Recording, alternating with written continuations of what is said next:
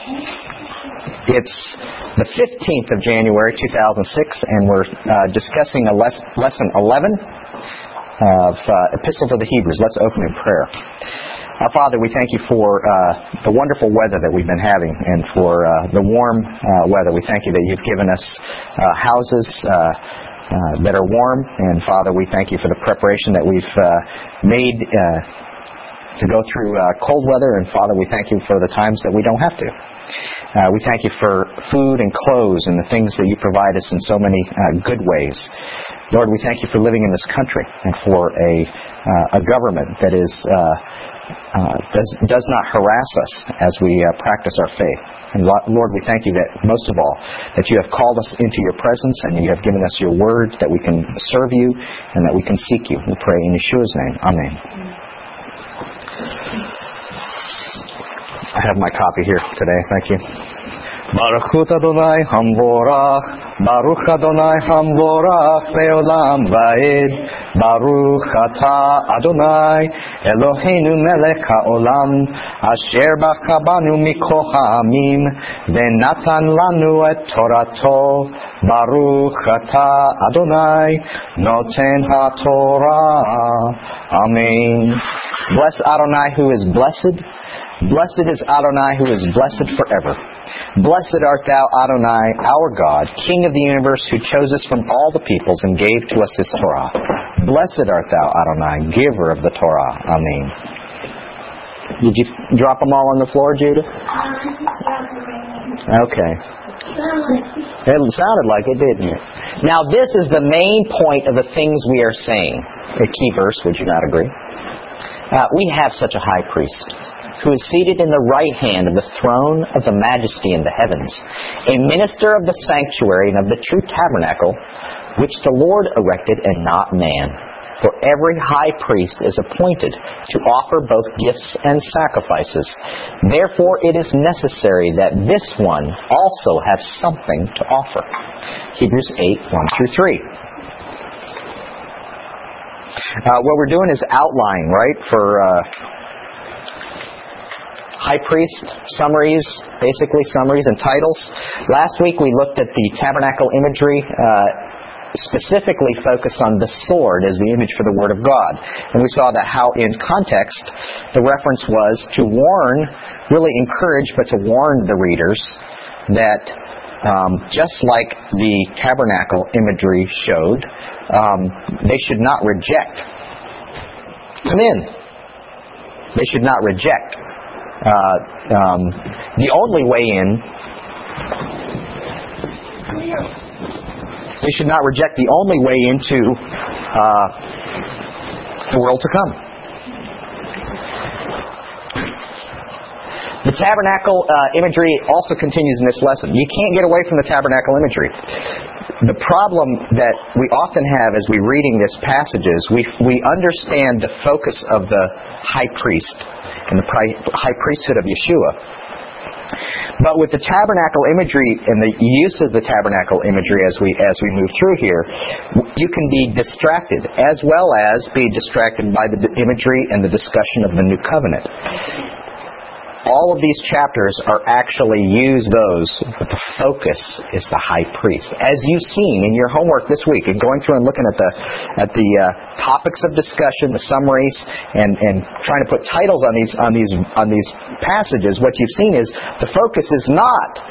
It uses tabernacle imagery, it uses new covenant language, but the focus is not those. The focus is Yeshua as high priest. Something about this he wants to focus for a reason. Okay? And we will look at those other things as well as we move forward. But even though they're mentioned, the predominant time is spent discussing Yeshua as high priest and comparing him to the Aaronic priesthood. So, get your summary charts out and let's go through them. Starting on page, in your homework, would be page 62. And I'll read it and then you guys can Tell me what you got as far as summary or main points. Again, I will put my trust in Him. That's a quote. Again, behold, I am here with the children whom God has given me. Since the children have shared in flesh and blood, He also Himself in like manner partook of the same, that through death He might bring to nothing him who had the power of death, that is, the devil, and might deliver all of them who through fear of death were all their lifetime subject to bondage. For most certainly He does not give help to angels, but He gives help to the seed of Abraham. Therefore, He was obligated in all things to be made like His brothers, that He might become a merciful and faithful Kohen Gadol, high priest, in things pertaining to God, to make atonement for the sins of the people. For in that He Himself also suffered being tempted, He is able to help those who are tempted. Therefore, holy brothers, partakers of a heavenly calling, consider the apostle and Kohen Gadol of our confession, Yeshua, who was faithful to Him who appointed Him, as also was Moshe in all his house. That's chapter 2, verse 13 to chapter 3, verse 2. What summary or main points did you get there? You see what I got. What did you get? Anything differently?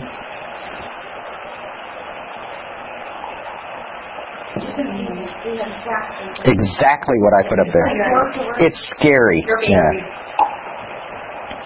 I saw this correlation between children.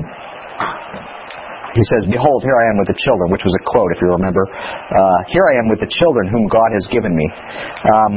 This correlation of children and the relationship to the house, right? He had a house, right? As David had a house, as we saw. As Moshe had a house, Israel. And Moshe was the builder. Moshe was the... how did that go? Moshe was the... Who had the greater honor? The builder or the house itself? The builder. So Moshe was the house, and the builder was Yeshua as high priest. So I saw this correlation: children, house.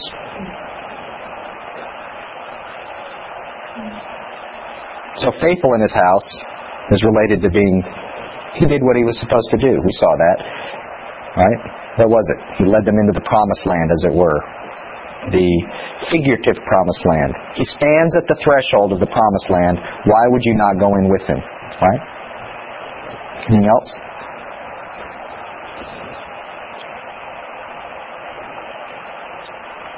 He's like flesh and blood. Right? He's like flesh and blood. He is faithful in his house. He's like the children that he has, that he brings with him, which was the end of chapter 2 and the whole discussion in chapters 1 and 2. Here he is. He's the high priest that has been made like those whom he serves or mediates for. Right? So that's why I have that for the title. I have like the children, flesh and blood. Okay?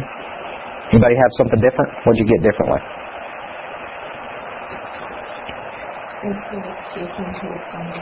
Faithful to him who appointed him? Good. Faithful? Good. Good. Excellent.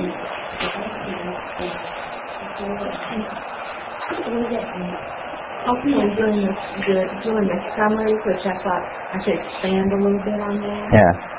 The discipline that the high priest, Yeshua made was he made for the sins of the people, which in this case was his own death. That's verse 14. Excellent. So that he could deliver those who confess him from their bondage. Excellent. He said, Moshe doesn't deliver them from the bondage of slavery. Very good. This high priest delivers from the bondage of sin. Great correlation. Not a contrast, but a comparison. Moses takes them out of Egypt. Yeshua takes them out of sin in the clutches of the devil. The Pharaoh is thwarted by Moses. The devil himself, as we see in verse 14, is thwarted by Yeshua as a high priest.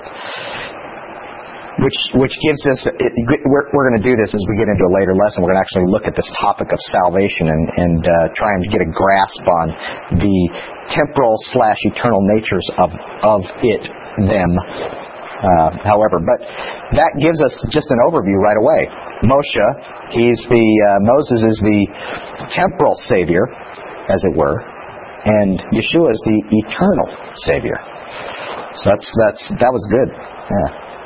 Any others? Then there's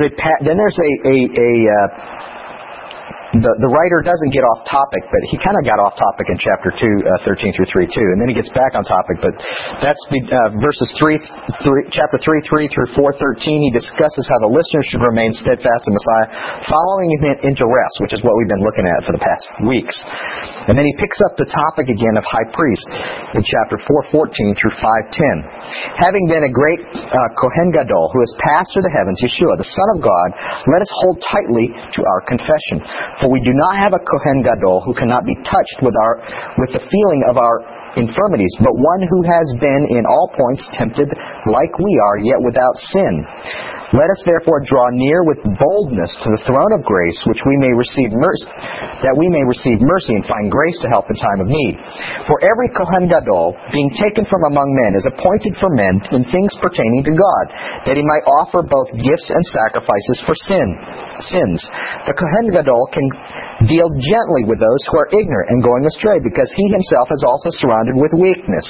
So far, we got a contrast between Yeshua and the Kohen Gadol of the temple. It's the same. He's saying every Kohen Gadol is this way, right?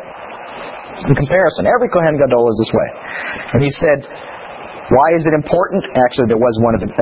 why is it important? First of all, in verse 15, he does make a differentiation between Yeshua because he is the Son of God. But in verse 15, he says, we do not have a Kohen Gadol who can't be touched with the feelings of our infirmities. Well, so can a Kohen Gadol, a high priest among men. He can be touched as well, right?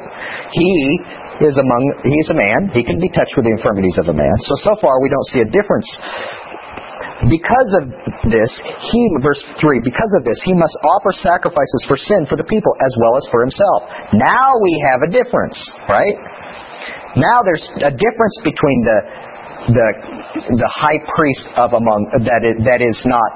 Well, actually, they're all among men. A high priest who's not the Son of God, not Yeshua, versus one who is Yeshua, because we're going to see that there's something different that comes up.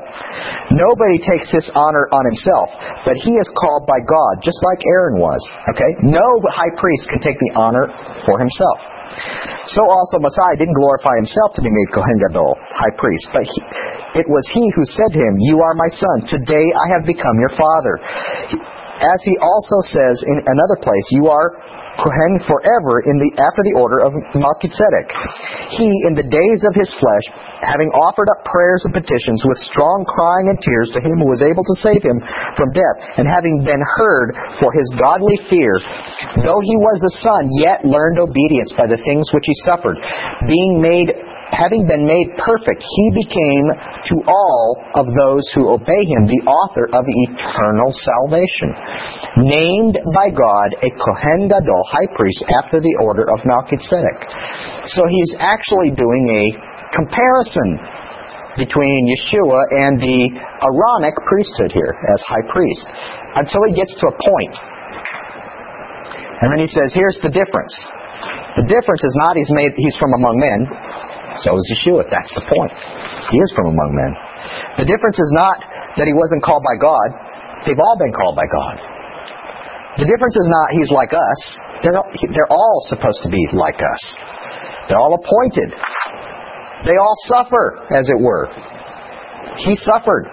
He wasn't, just because he was son didn't mean he got to escape the suffering, to partake in the infirmities. What was the difference?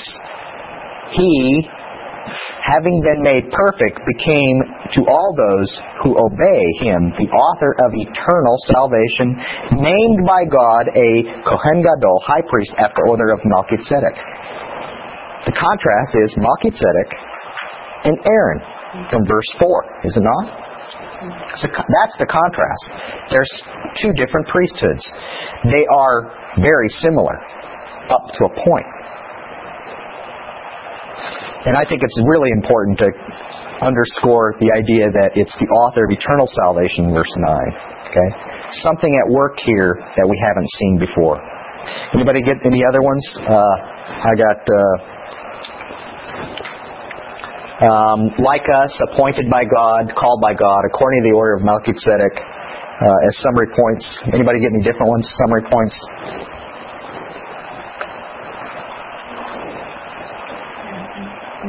that he understood our human weakness, but he did not participate in it. Therefore, he could offer a perfect sacrifice. He didn't need to offer one for his own sin like the human high priest. And we're going to see, we are assuming that in this passage, but in the next one we're going to see it just says it right out. He says it outright, yes, but that's right. He's kind of building up to this, because in the next passage he actually just says it right out. He says, he did not sin, was not tempted, yet did not sin, or had no sin. So we see that he actually goes through the steps, but he's setting the stage here, and he applies it very clearly. And the difference he sees applies is there's a different outcome, eternal salvation, which we're going to see this repeated again and again. He's going to repeat the outcome, similar but different. Okay? Any others? Titles? Anybody got titles? What is a title?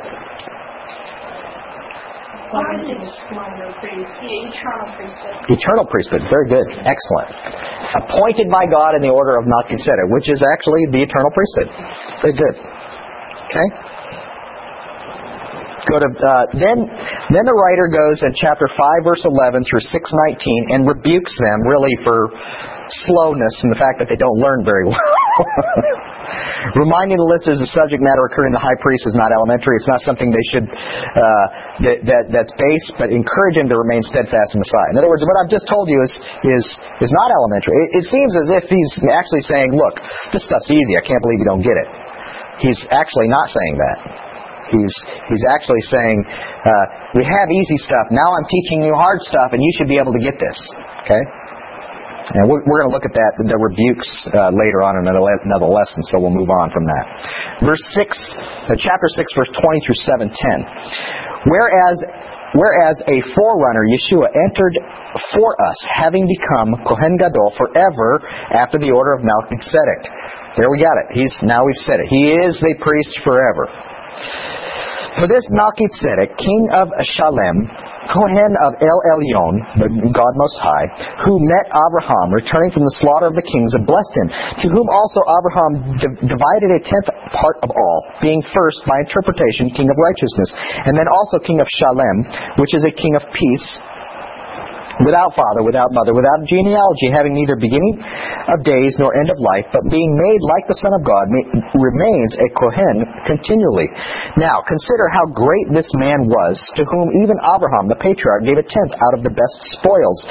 They indeed, of the sons of Levi, who received the Kohen's office, have a mitzvah, or a commandment, to take tithes of the people, according to the Torah, that is, of their brothers, though these have come out of the body of Abraham. But he whose genealogy is not counted from them, speaking of Melchizedek, has accepted tithes from Abraham and has blessed him who has the promises. But without any dispute, the lesser is blessed by the greater. Who's the lesser and the greater there? Abraham's the lesser, and Melchizedek is the greater. That's right. Here, people who die receive tithes, but there one receives tithes of whom it is testified that he lives. We can say that through Abraham, even Levi, who receives the tithes, has paid tithes, for he was yet in the body of his father when Melchizedek met him. Now, the idea here is, Levi was a descendant of Abraham, and therefore, if Abraham was paying a tithe to Melchizedek, then in fact, Levi, as it were, in other words, the lesser is paying to the greater. That means Levi is also a lesser, because a son is always a lesser than a father. So we have this lesser is obviously there. So Levi himself paid. So the greater priesthood is what we have established here. What's the greater priesthood? Melchizedek. Okay? It precedes it as well. Aaron, it talks about how Aaron hasn't received a priesthood at this time. It's just Melchizedek. Now, it goes into a lot of detail about not having a father and mother and everything else, and that's, not to get into that issue, but specifically, what's his point in bringing that up? He has a point. It's a comparative point, or a contrasting part. Melchizedek is greater than Aaron. That's true. It's greater. But what is it about Aaron? What's Aaron's priesthood require? If I want to serve as an Aaronic priest, what do I have to produce? genealogy. Yeah, here's my genealogy. Look, my daddy and his daddy and his daddy, and we all go back to Pinchas and before that even Aaron. See? That's why I'm a priest. Here's my genealogy. This is why I'm a priest. Okay? In other words, without the genealogy, you can't be a priest. You just can't. So what's the point here with Melchizedek? Melchizedek doesn't have a genealogy. In other words, he's not from Aaron. Don't misunderstand, is what he's saying. Don't misunderstand. This is different from Aaron. If he had a genealogy that says he's from Judah, or says he's from Simeon, we'd have some issues of debate. This one, Melchizedek, doesn't have a genealogy that we can say, look, he is or isn't from Aaron. One thing we know for sure, if we can't say he's from Aaron, then it has to be a different priesthood or no priest at all. Okay? That's his point. He's saying, Melchizedek, he's pointing out to them, Melchizedek was a high priest. And they go, yeah, well, of course, we read Psalm 110. We saw that our father Abraham paid tithes to him, so he was a high priest, yes. And then he reminded them, was he an Aaronic priest? Well, no, of course not. Saying, see, there's a priesthood other than Aaron's priesthood. Why is that important? Messiah wasn't from Aaron's line. Exactly. And because of that, to claim priesthood for Yeshua, exactly. We got a problem if we say, well, he's our high priest, and don't explain how that happens. Okay, now, it may not seem like a big deal to us right now, but to them, this is a huge deal. The priesthood is only Levi. The high priesthood, the priests are only, high priests are only Aaron. Okay, only Aaron. So there's no way that you can have, I think I'll be high priest this year. Well, that's actually what was going on, which was an important point. Look, we follow the rules. The guys that are in there now don't. That's really it. The Sadducees weren't following the rules. They weren't obeying what God's commanded. We see specifically also the mixing of the Aaronic priesthood and the kingship of Israel in the Hasmonean dynasty. We have priests serving as king. No, sorry, that doesn't work. He's not allowed to do that. The mixing of the tribes, the back and forth. Well, who is it? Is it going to be Levi ruling Israel? Absolutely not. It's got to be Judah ruling Israel. But Judah can't serve as a priest. Division of the service here. Well, Judah can serve as a priest, but not as an Aaronic priest. It's a different priesthood. Okay, it's really important to understand the difference. Anybody get any? What are some of your summary points here? Which order is greater? It's repeated, but Aaron or Melchizedek? Melchizedek's greater order. Okay. Does that mean that is he arguing that Aaron has no role? Actually, almost all the time it talks about the Aaronic priesthood. Almost every single verb in here, even the ones that are in English as past tense, are all present tense. It's a recognition the priesthood is in service. In service. Now, quite fairly, that doesn't necessarily prove anything because the Mishnah records all these things in present tense as well. Well, kind of like in present tense as well, as if it's ongoing. Okay, but it certainly leads you to believe that it's ongoing. The writer saw it as a legitimate priesthood. Okay.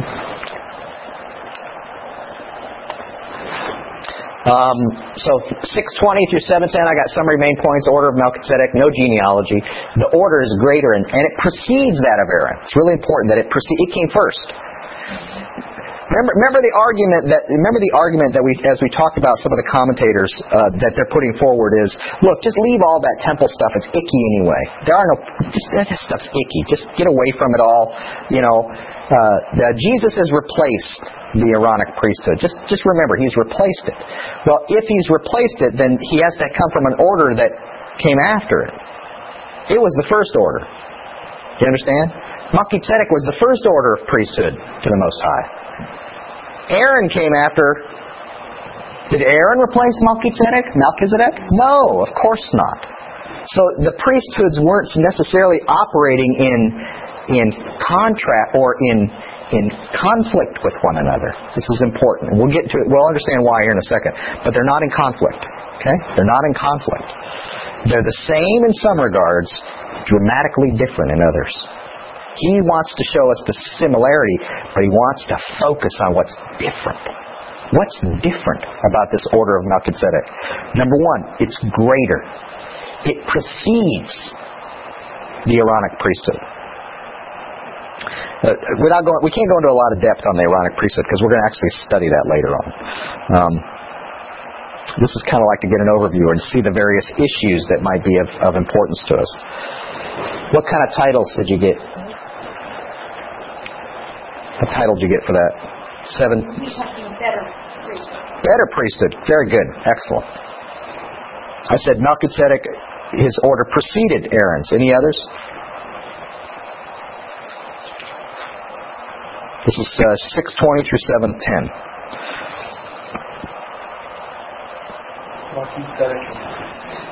Melchizedek is a priest? And the priests, okay.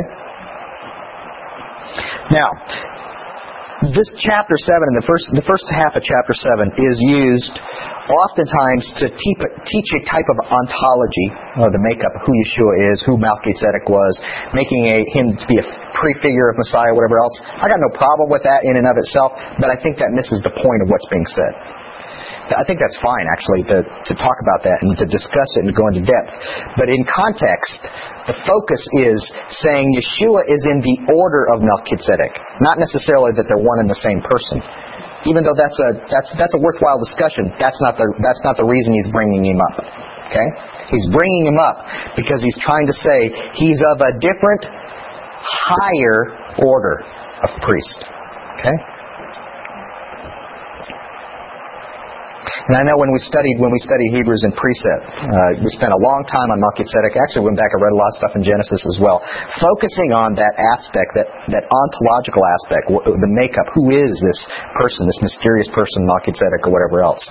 And then, like I say, that's not a wrong study necessarily, but in the context of this passage, he's bringing him up for a reason, and the focus is Yeshua. The focus is his priesthood is different from Aaron's. Okay. Okay, the next passage actually goes straight into it, verse 11, chapter 7:11, 25 through 7:25. Now, if there was perfection through Levitical priesthood, for under it the people have received the Torah, what further need was there for another Kohen to arise out of the order of Melchizedek, and not to be called after the order of Aaron? Wow, that was the question I had. And he asked the same question I asked. And then he gives me the answer. For the priesthood being changed, there is a necessity of the change also made in the Torah. That's a capital T. This is a commentary. It's fine. In the Greek, it would be nomos, N-O-M-O-S. Okay, law. A change in the law. For he of whom these things are said belongs to another tribe, from which no one has officiated at the altar. What's he talking about?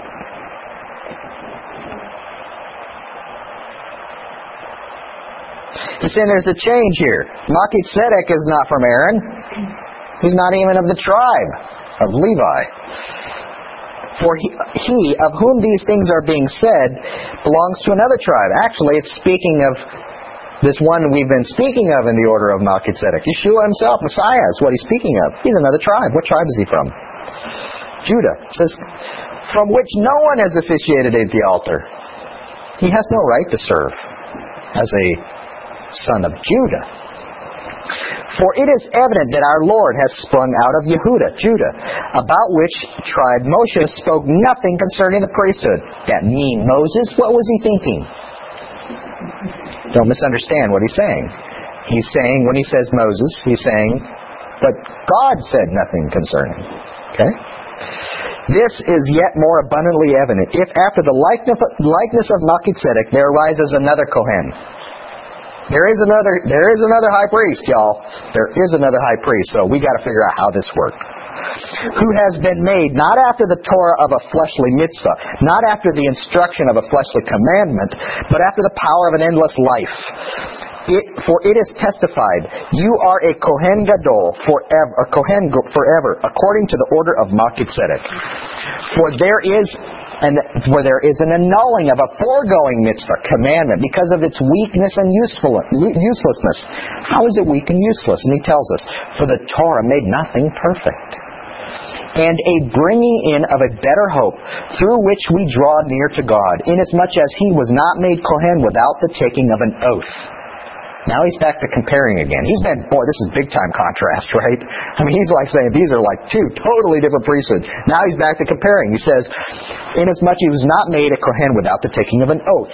For they indeed have been made Kohanim. He's speaking of all priests have been made Kohanim without an oath. Excuse me, he's not speaking of all priests, but he, with an oath by himself, that says of him, the Lord swore and will not change his mind. You are Kohen Gadol, you are Kohen forever, according to the order of Melchizedek.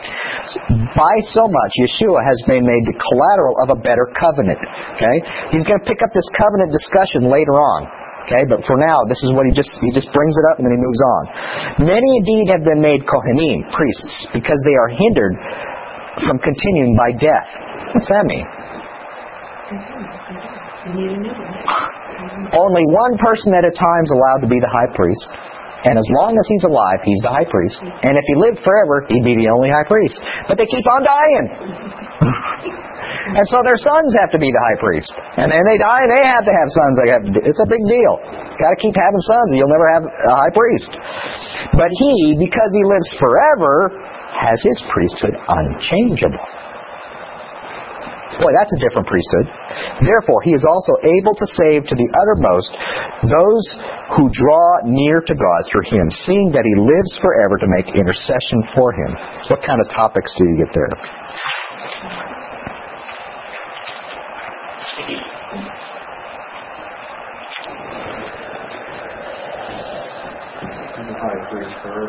He's a high priest forever. Okay. And why is he high priest forever? That's it. He lives forever, therefore he's a high priest forever. So the difference is, what kind of life does he have? It's the endless life is what makes him a high priest forever.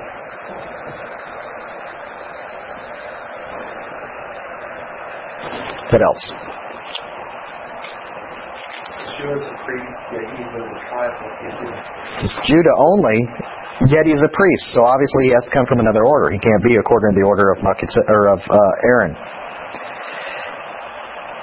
He wasn't made a priest by the order of a man or a genealogy, which is his point he made earlier, right? It wasn't his genealogy that made him a priest. There was no perfection, none, under the Levitical priesthood. There was no perfection. And in fact, they're operating within that confine of the Torah. The Torah itself doesn't makes nothing perfect. It doesn't make anything perfect.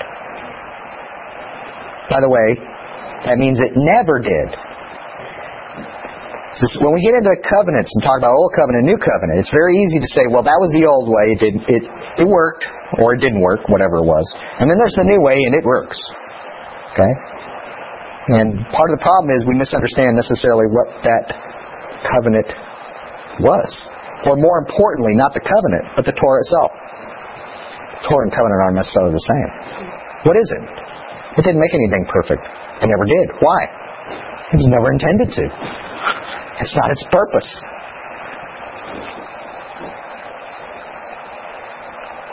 What is the law? What do our civil laws? What purpose do our civil laws serve? To make me perfect? They restrain me from doing the wrong thing, and they let me know when I've done the right thing. That's it. They serve basically they present to my mind what is right and what is wrong. Did they make me do the right thing? If they did, that'd be perfect. Pass a law, everybody stops doing it, right? It doesn't work that way, does it? In fact, Romans tells us the opposite. Pass a law, everybody starts breaking it. So law doesn't make people perfect. Neither does the Torah. It never was intended to. I said here that they both came from an oath, and it's really not quite true the way this says. Aaron received a priesthood. by a commandment of God, as we're going to study later. And Pinchas repeated with his grandson, God repeated with Pinchas the same thing. An eternal priesthood. But it's not necessarily an oath. Here it's an oath. It's slightly different simply from a command. Not slightly different. It is very different because it's based on God swearing by His name. He could swear by none higher. Okay? Where did He do that? Where did God, by oath, make Yeshua a priest forever in the order of Melchizedek?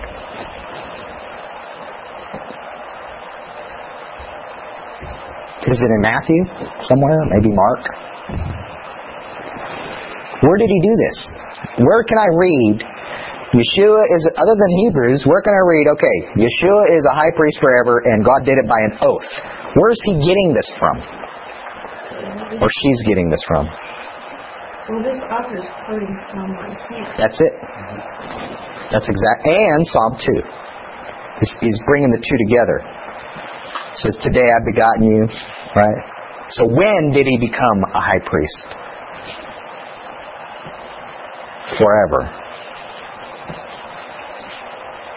This is a little bit of a technicality, but we're going to see later on it actually plays a very important role in understanding here. This is kind of one of my questions. Good. Should we hold it then? We're going to talk about questions. Okay. Okay. Good. Good. These are my summary points. You guys are welcome to add some. No perfection under Aaron's order. No priest allowed from the tribe of Judah. Yeshua was not made priest by the order of a man, but after the power of an endless life. Torah doesn't make anyone perfect. Like Aaron, he was made priest by an oath. And actually, I strike that. Aaron was made priest by commandment. Yeshua was made priest by an oath. The reason for new high priest was because the old one died. Otherwise, they could have served forever too. Okay. Aaron, you're priest forever. Oh, I'm sorry. He died. Well, as you said, the priests from Aaron were priests because they were from Aaron. I mean, they weren't elected to office, and a Torah was placed in front of them. They put their hands exactly for an oath that they would have owed this. But God did for this priest. Exactly. He held up His hand and said, by myself, I swear, this is the one I'm... Very good. Very good. What's interesting as well is there seems to be a left-handed slapping of the Sadducees in my mind when I read this. Because it's almost like a reminder to the readers. The high priest that's serving now, which I will not speak against, just like Paul said, I'm sorry, I didn't know you're the high priest. I would never speak against the Lord's anointed. He was right. Even though it was illegitimate in the sense that the way they went about choosing high priests was illegitimate. Even though that's true, God still, and we see it in Yeshua as well, used them as high priest. They're wicked men. God was using them as high priest. So it's almost like a left-handed, without coming right out and saying, by the way, these people are illegitimate, because they weren't. They were legitimate. They were absolutely legitimate, even though they were evil. Just like Eli's sons serving as priests were evil. They were legitimate priests, and that's exactly why they died. But the point here is, it's almost like he's reminding them in a kind of a left-handed way. Jeremiah's left-handed, sorry. In a left-handed way, he's kind of reminding them, that this is, By the way, just so that you remember the high priests that are serving right now? Well, are they really following the Torah and instructions? And the answer was no, not even close. They were from the tribe of Levi, from the tribe of Levi. They were, in fact, Aaron's descendants, but that was about as close as it got. Y'all know there's a huge genealogical project ongoing, current, where the tribe of Levi actually has their own website, thetribe.org. Yeah. You can go there and see if you were. They know. You can be tested. There is a Kohen marker, genetic marker. They can pick out a Kohen easily. Most Kohanim actually know they are, but some didn't. There was a group in India of Jews that basically had been disconnected from Israel. They were still practicing Judaism. They had been disconnected from Israel for over 1,000 years. They tested them, and guess what? They're Kohanim. I mean, they are of Aaron's descent. Yeah, you can tell people that are in the tribe of Levi, they can pick out tribe of Levi, and they can pick even to the point of knowing the high priest. Not all the tribes can be identified that way, but they can pick out high priests. Is that amazing? This is a common male ancestor, what was it, 3,000 years ago, 3,500 years ago. Yeah. I think it's thetribe.org. Don't quote me. I think that's it though. The tribe. You can do a search for it. Did you really? I'm sorry. I'll try and I'll look that up. Well, after I said that, I go, was it .org or .com? I don't know. Anyway, just Google the tribe of Levi. Yeah, just Google the tribe of Levi. You'll find it. It's actually kind of cool site. It's a cool site. If you go to that site, by the way, you'll see something right away. At least a couple years ago when I was on there, something right away just shows a hand, actually two hands, uplifted with like sparks around the hands or whatever else. Look at what the hands are doing when you do that. It's pretty cool. Now watch. They probably changed the graphic and it was for nothing. Okay, title. I got eternally alive, eternally Kohen. Because he's eternally alive, he is eternally a priest. This makes it almost sound like, why is he making this point? I mean, he's Yeshua, for goodness sakes. He's God in the flesh. Why do we even have to go through this, right? He's making points that seem at times somewhat belaboring, that make no difference. Look, I mean, he's all that he's supposed to be. Why do we even have to talk about it, right? And to say that he is a high priest forever because he lives forever almost sounds somewhat, it's like an excuse. Well, he lives forever. That's why he's high priest forever. But he's making points for a very important reason. Why we spent 4 weeks in the book of Acts. Why? He's got to make legal points. He can't just come up with this stuff out of the blue. It's got to be legally binding. And he has to be able to explain it in a legal way. And when I say legal, I really mean it. This is the law of the land. This is the law of the people of Israel. God's given it to them. They're governed this way. How is it that Yeshua of the tribe of Judah can be called high priest? I've got to prove it to you. Right? And that's what he's doing. Starts off in 8:7 and goes through 9:14, detailing this relationship between the Old and the New Covenants. I put the word old in there. The word old is not found in the Greek. Okay? The word old is, but not the word covenant. Okay? So it's not really old and new covenants. It's old or first and new covenant. New covenant is found there. Using the tabernacle imagery as an explanation. Then he picks up this discussion of Yeshua as high priest again in chapter 9:15 through 9:28. For this reason, he is the mediator of a new covenant. Speaking of Yeshua. Did I drink some? Did I skip something? Yeah, how about 7:26 to 8:6? I did. Let's skip back. Go back. 7:26 through 8:6. Yes. Sorry about that.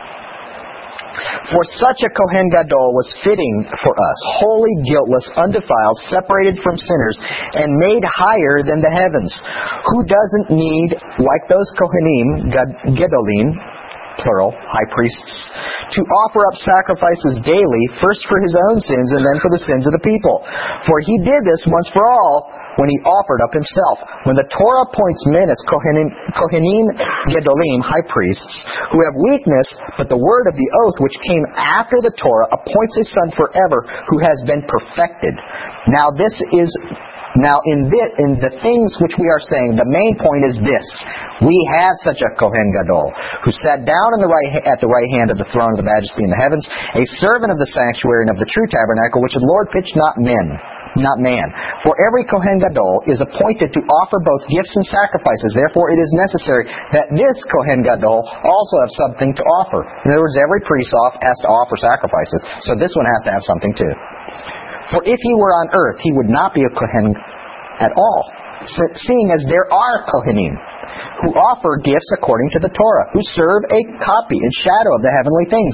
Even as Moshe has warned by God when he was about to make the tabernacle, for he said, See, you shall make everything according to the pattern which was shown to you on the mountain. But now he has obtained a more excellent ministry by so much as he is also the mediator of a better covenant, which has been enacted on better promises. He makes comparisons and then he makes contrasts. What is the most important contrast between the high priesthood of Yeshua and the high priest of Aaron here? high priests of Aaron's order. That's the most important contrast, difference. Sinless. Yeshua is sinless. Why is that? And do they still have to offer a sacrifice? Yes. The sacrifice is still required. Death is still required, as we're going to get here in a little bit. But sacrifice is still required. The difference is he's sinless, so he doesn't have to offer sacrifices for himself. Right?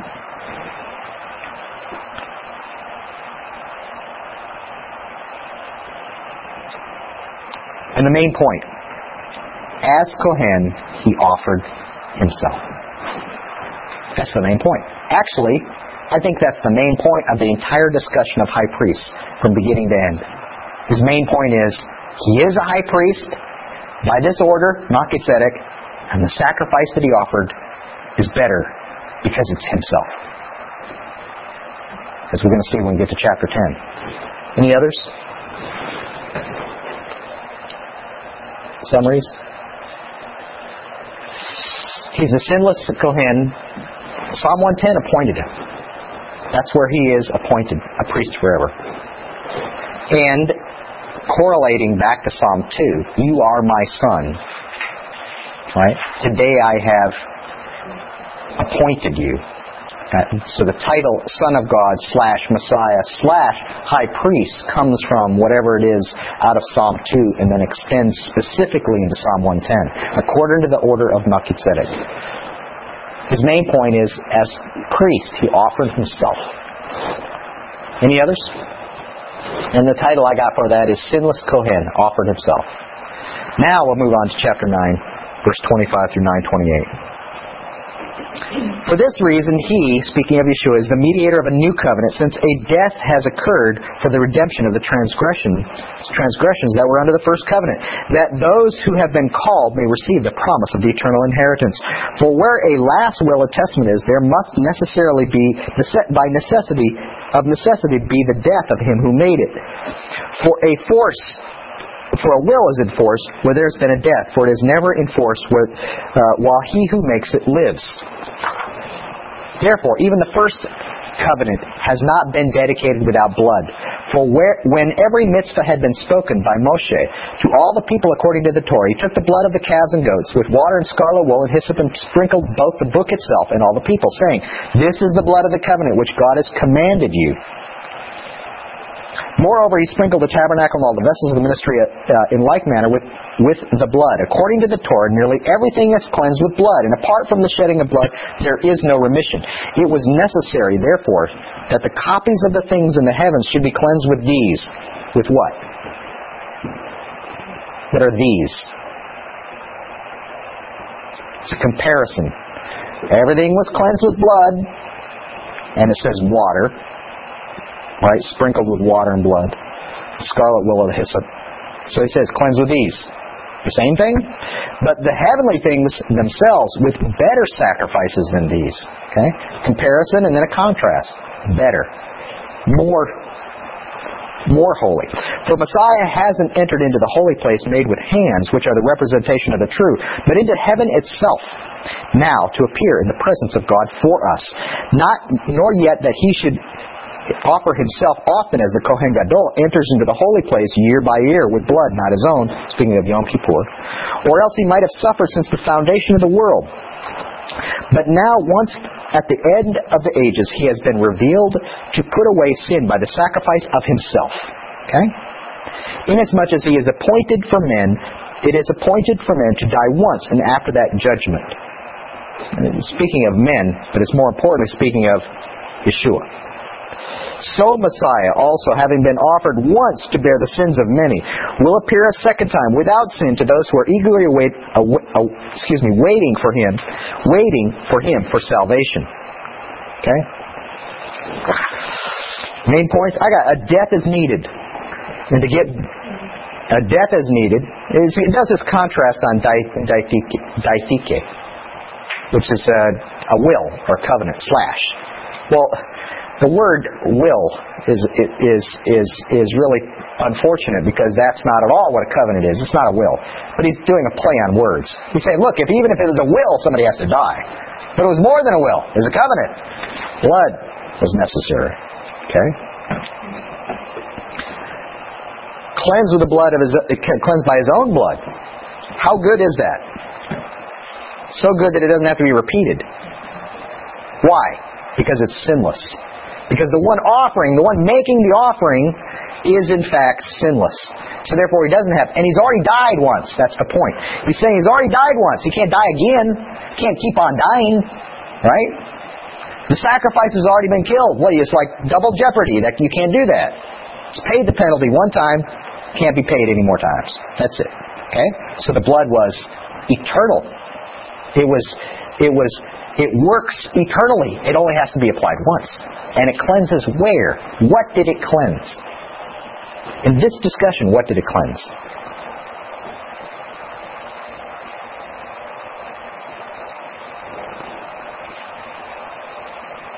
Is there a discussion of the worshipers? No. What did it cleanse?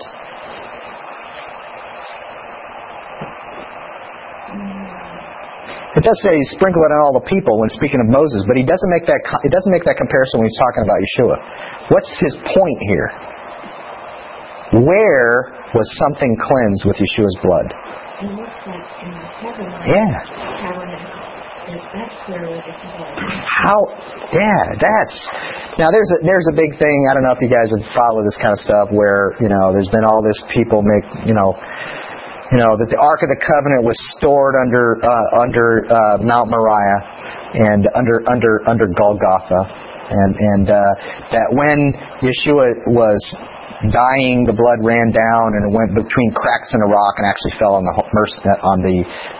mercy seat, and that's what satisfied it was being stored. It's still stored there, is what they're saying, and that satisfies Yom Kippur eternally. It's like, well, that sounds really great, but it misses the whole point.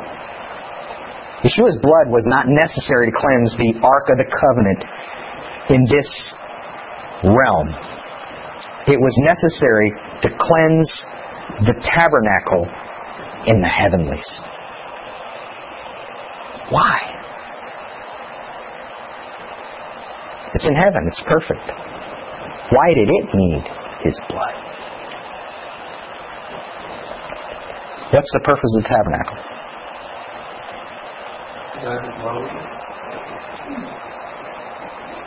We're getting a glimpse of the nature of reality.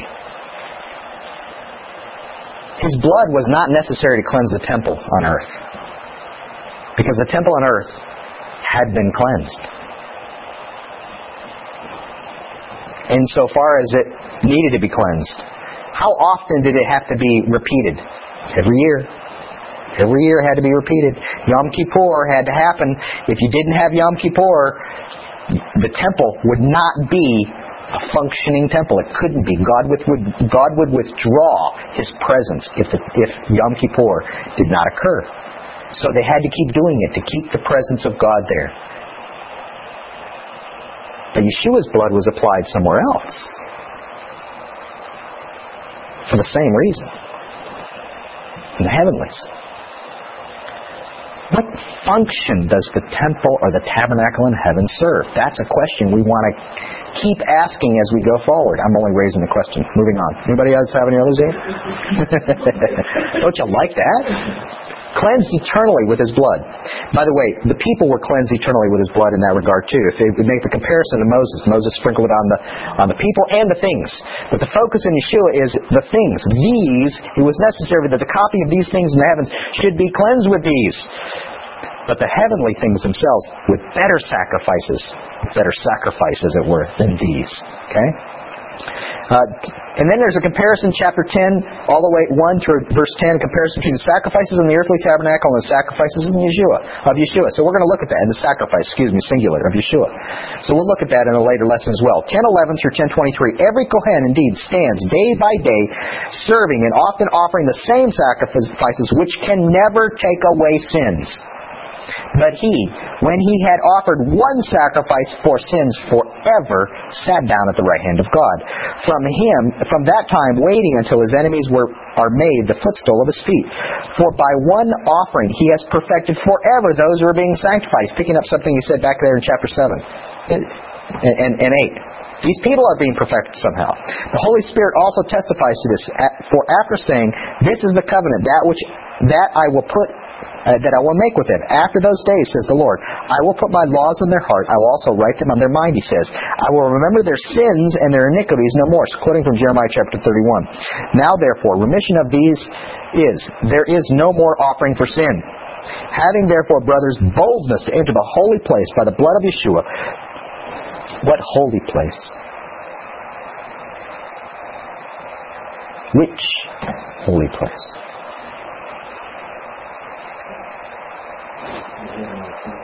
Yes. That's the topic he was talking about in chapter 9. "By the way which he dedicated for us, a new and living way through the veil, that is his flesh. And having a great Kohen over the house of God, let's draw near with a true heart in fullness of faith, having our hearts sprinkled from an evil conscience, and having our body washed with pure water.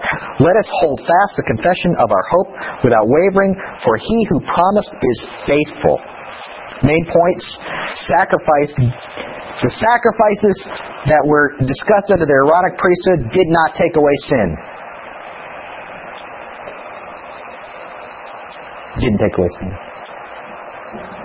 I dare you to go and read. Well, we're going to do it as we go through here, but I dare you to go back and read right away in chapter 1 of Leviticus what it did do. It says it makes atonement for you. How do we understand atonement? / take away sin. Repeated comments about it will atone for you. Offer this sacrifice, and it will atone. Or offer the sacrifice, and I will forgive. I will forgive your sin.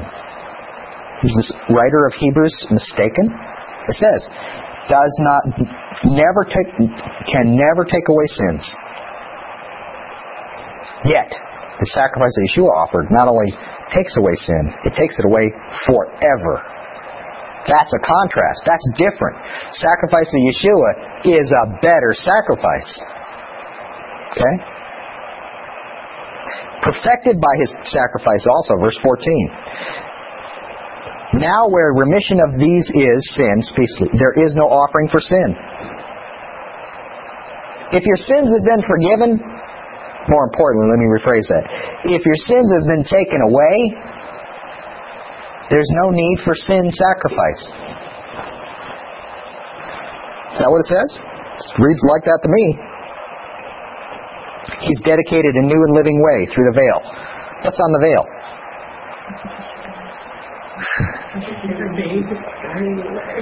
He's the way. Isn't that cool? I love that. This is so cool. He is the way.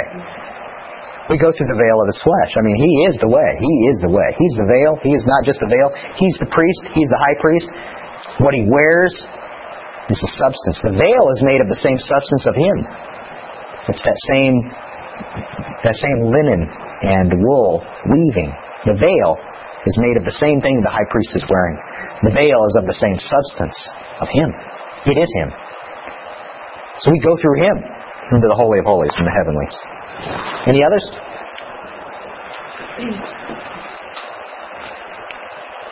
Perfected by him is what I had. Perfected by him. Okay? Any others? When I got to the bottom of this, I remember you talking early on about how these believers that this was addressed to could no longer go to the temple and offer sacrifice. And I thought, by the time they get down to the bottom, you got to go. Oh. It's like, oh, what a great concept. And that's why I see this. And that's why I see this book mostly as a comfort, as opposed to what many refer to it as some sort of rebuke. It's like this has to be a huge comfort to them, because they have not understood that the temple system is abhorrent. They have not been taught the temple system was bad. They have been taught the opposite. So when they finally are being kicked out, or told that if they don't renounce Yeshua as Messiah, that they will be kicked out, what a relief to know. I still have a high priest offering sacrifice. It has offered his sacrifices once for all. His sacrifice once for all. What a relief. He's still there serving for me. What a relief. I think it's a great comfort. These are my questions. I don't have the answers. But I have questions that are raised by maybe not answers, but other questions that may answer it. I don't know. I had a question I was reading it, and if you have questions, you wrote them down. If it's something we can discuss that I know that we're not going to get into later, bring it up now, okay? So, my question was this, chapter 7, verse 12 through 16. He says, "For the priesthood has been changed. There is a necessity of change also in the Torah. Is there a new law? God changed His mind? This is the law. Okay, now, never mind. That didn't work. Let me give you a new one. Well, that's usually the way actually it's read. That's exactly the way it's read. That didn't work out, so I'll give you a new one. So people say, well, I don't have to follow 613 commandments in the Old Testament. Fine, I understand that. If that's the way you want to say, that's fine. So are you going to follow the 1,000 that are in the New Testament? 1,000? Yeah, it's more. Yes, but they're much easier. Actually, no, they're not. They're not easier. The commandments of God are never difficult. Never. How can the commandments of God be difficult? Actually, 1 John tells us that. His commandments are not burdensome. And none of His commandments. I don't care if it's 613 or 1,000. Make it 20,000. I don't care. His commandments aren't burdensome. They can't be burdensome. Why would He give them as burdensome? They're not burdensome at all. So did He change His mind? Is that what it's saying? I had an answer. I don't know, actually, an answer, but I have a question. If I go down to verse 16, it tells me, who has made, speaking of another priest, who has been made not after the Torah of a fleshly mitzvah commandment, but after the power of an endless life. Oh, wait. Maybe the Torah being spoken of there is what makes someone a priest. How is someone made a priest? By command of God. I can go to the Torah and read it. This is why he's a priest. So it's not necessarily that the Torah itself has changed, but has to be made a priest according to a different Torah, a different commandment. And in this case, an oath from Psalm 110. Do you follow me? It's not speaking of the body of work, someone might say, is the covenant of Sinai, or more importantly, the broader work, the Torah of Moses, or even broader work, include all the prophets. He's not saying that's all changed, I don't think. I think he's saying that what makes someone a priest is not that. In other words, there's been a change of priesthood. We got to find a reason why. That's what he says. There's been a change of priesthood. I got to give you the legal reason why that's possible. Not a change in priesthood since not a replacement necessarily, but we have a different priest line here that goes back before Aaron, and it's now continuing after with Yeshua. Where did this priesthood come from? And he says, not according to a fleshly command. Not because you're of the line of Aaron, you're the priest, but because of an endless life. And we see also an oath by God, 110. I don't know. 718 was another question I had. My questions came more from the idea of the classic traditional reading of the book and how does that work with what we've been doing so far. That's not that they caused me great consternation, but that's where my questions came from. How do those work? If this is true, how's that true? Okay. For there is an annulling of a foregoing mitzvah because of its weakness and usefulness, for the Torah made nothing perfect, and bringing in of a better hope through which we draw near to God. An annulling of a foregoing mitzvah. What mitzvah is it speaking of? If you go back to 7:16, the mitzvah is the command that Aaron and his line will be priests. God annulled it?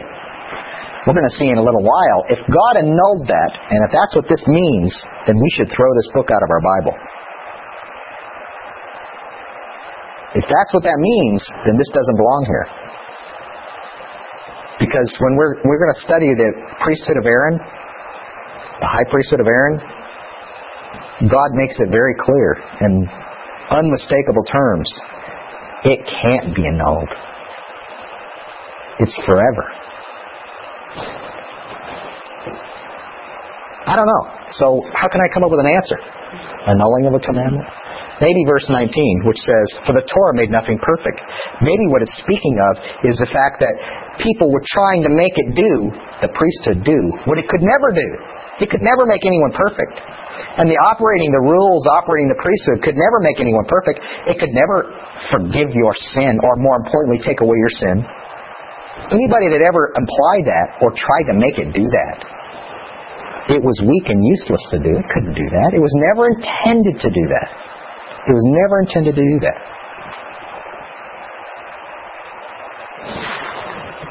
I don't know. How about this one? An oath that comes after the Torah supersedes, 728.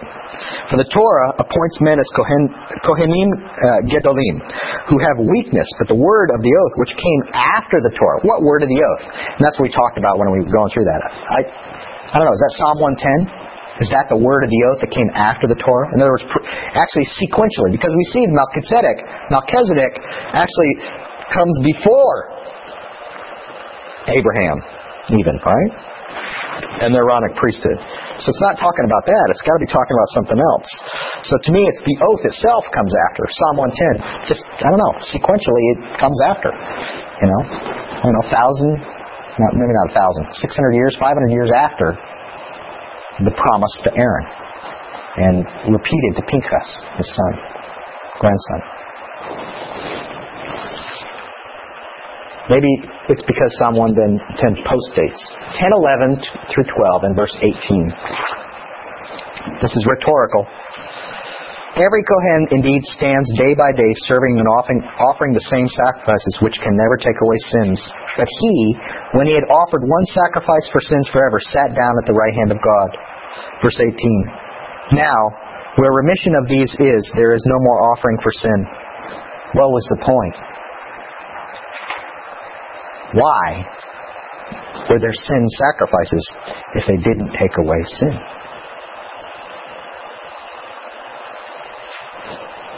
The classic answer is, well, they pointed to something. They didn't do anything. But they pointed to something, which fails to recognize, then why did anybody ever do it?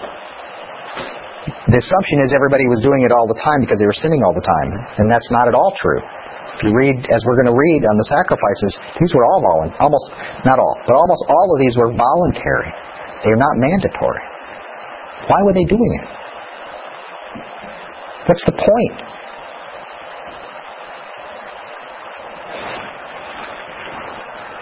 Maybe because God commanded them so they would be obedient. But it seems like you have to have a reason, you know?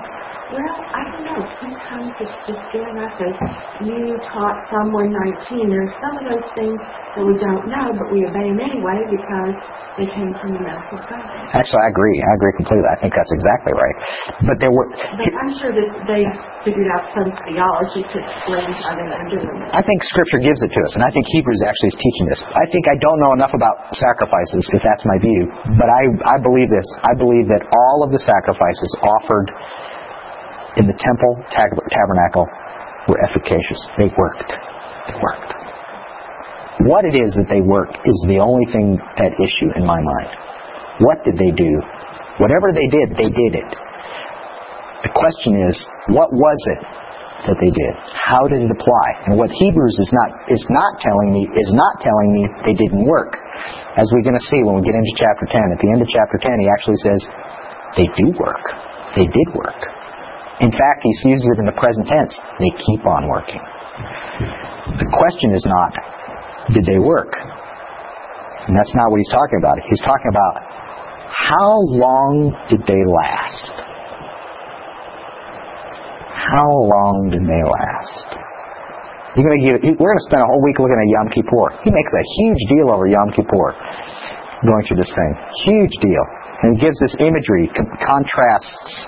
He compares first between Yeshua as high priest, serving once, offering himself up once, and then the high priest on Yom Kippur. And then he contrasts that the high priest has to keep going every single year to sanctify, to cleanse the temple by Yom Kippur. What was your question? Do you remember that, Valerie? Can you get to it? Well, sort of. I also was questioning this whole thing in H6 where you say more explanation, better covenant, better promises. You know, sort of what you were talking about the How's it possible? law itself. I mean, what was wrong with the other ones? Why did we need better? I agree. And obviously there was a reason why.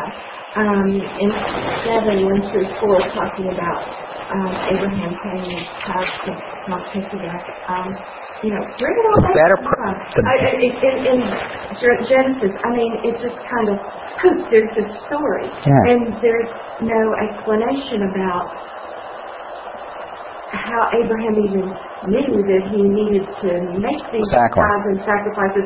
I mean, he comes home from the battle and this king meets him and they have this, what appears to be a covenant meal, and he gives him this tithes and he blesses them, and it's like, that's really odd. It is. Really strange. I agree. I don't think I quite get the idea of what's going on here. Well, one thing I have to console myself with, I agree, but one thing I have to console myself with when I read stories about Abraham is I'm not privy to all that God spoke to him.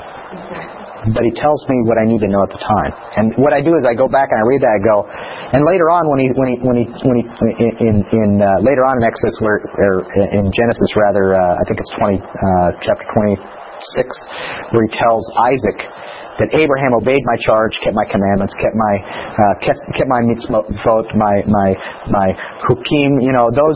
You know, it was like how did Abraham know his precepts? How did Abraham know his command? What did he obey? You know, and God gives very specific, and He uses those very terms that tell us that it's more than just go take your son Isaac, whom you love, to the mountains of Moriah and offer him as a burnt offering. It's more than that. So what did he know? I don't know. You know, Judaism goes to the extraordinary means by which to show Abraham was completely Torah observant in the way of modern rabbinic Judaism under the oral Torah as well. So he knew that when he offered a kid to the 3 strangers in chapter 18, that he knew that he had to wait 6 hours, exactly 6. Actually, it's not 6. I can't remember. Anyway, he had to wait so long before he could, because he offered cheese. He gave him milk. And so dairy products. So because modern Judaism and ancient Judaism, first century even, rabbinic Judaism rather, has this oral tradition that you have to wait so long after you eat meat before you eat dairy products. And the separation of meat and dairy products is glot kosher. I mean, people follow it today. Because of that, Abraham kept glot kosher. Well, how do you know that? Well, he just knew it. You know, God told him all ahead of time. Well, I don't necessarily hold to the idea that God told him all the things ahead of time, but certainly there are things I'm not privy to, and that's all I have to go on when I read those things about Melchizedek. And I don't know. The better, though, is intriguing to me. A better covenant, better promises. That's intriguing. I think the danger is that not that we recognize better, but that we discount. We saw that in chapter 12. It's different in the sense of better. It's not different in the sense it's opposite.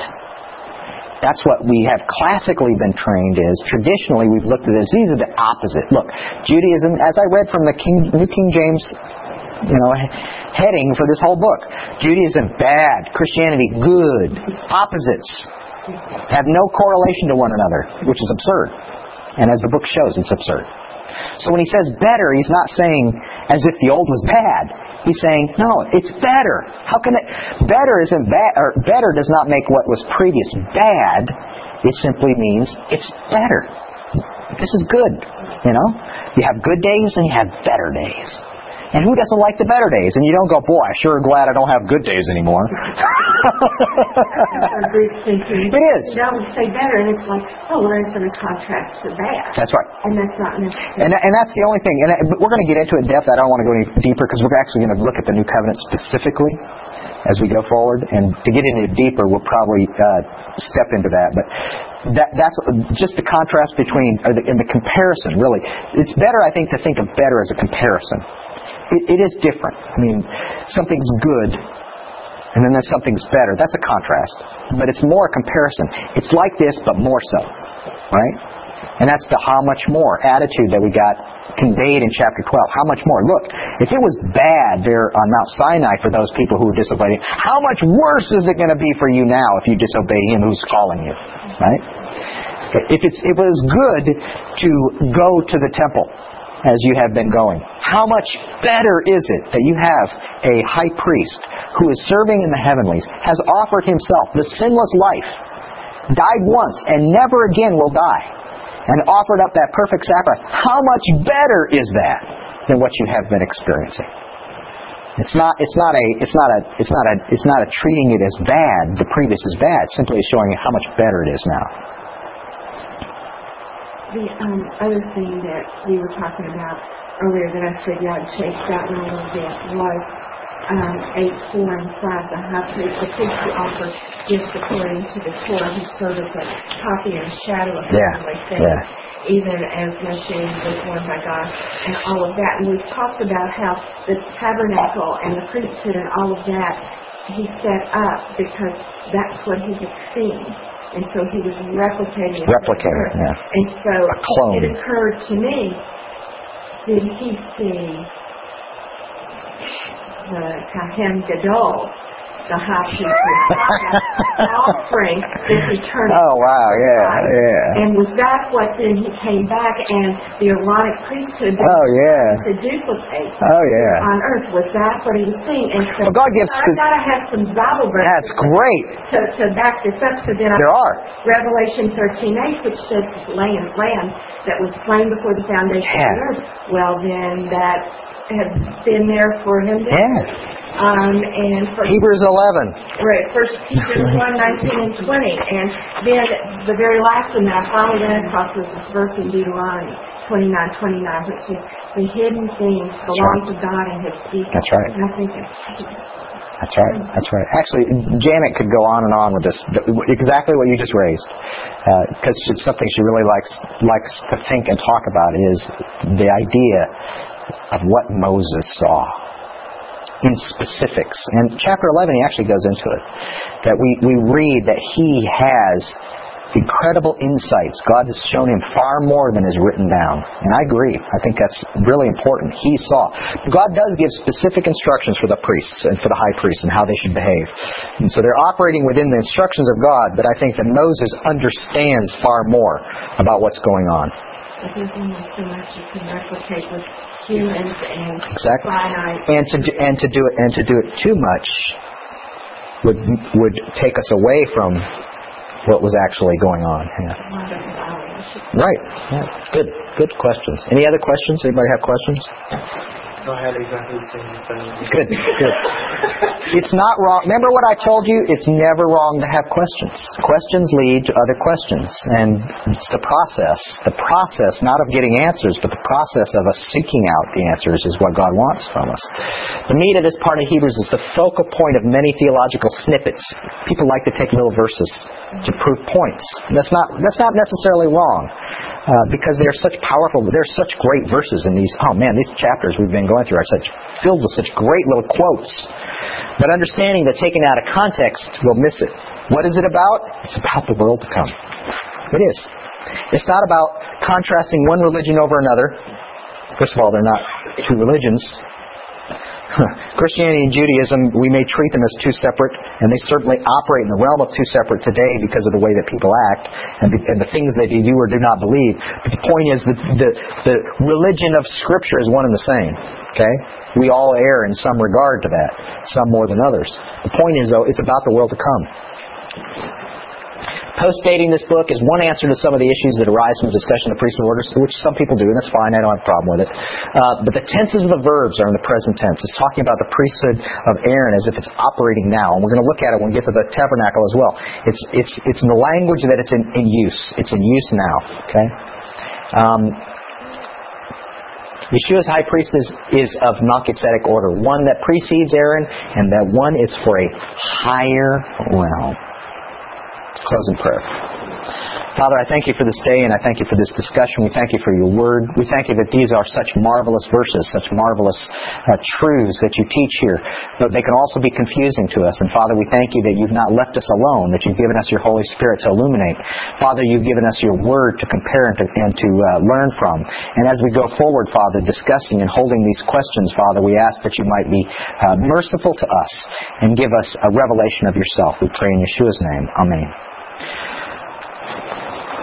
Baruch atah Adonai Eloheinu melech haolam asher natan lanu Torah emet v'chaye olam nata betochenu Baruch atah Adonai noten haTorah. Amen. Blessed art thou, Adonai, our God, King of the universe, who gave us the Torah of truth and planted eternal life in our midst. Blessed art thou, Adonai, giver of the Torah. Amen.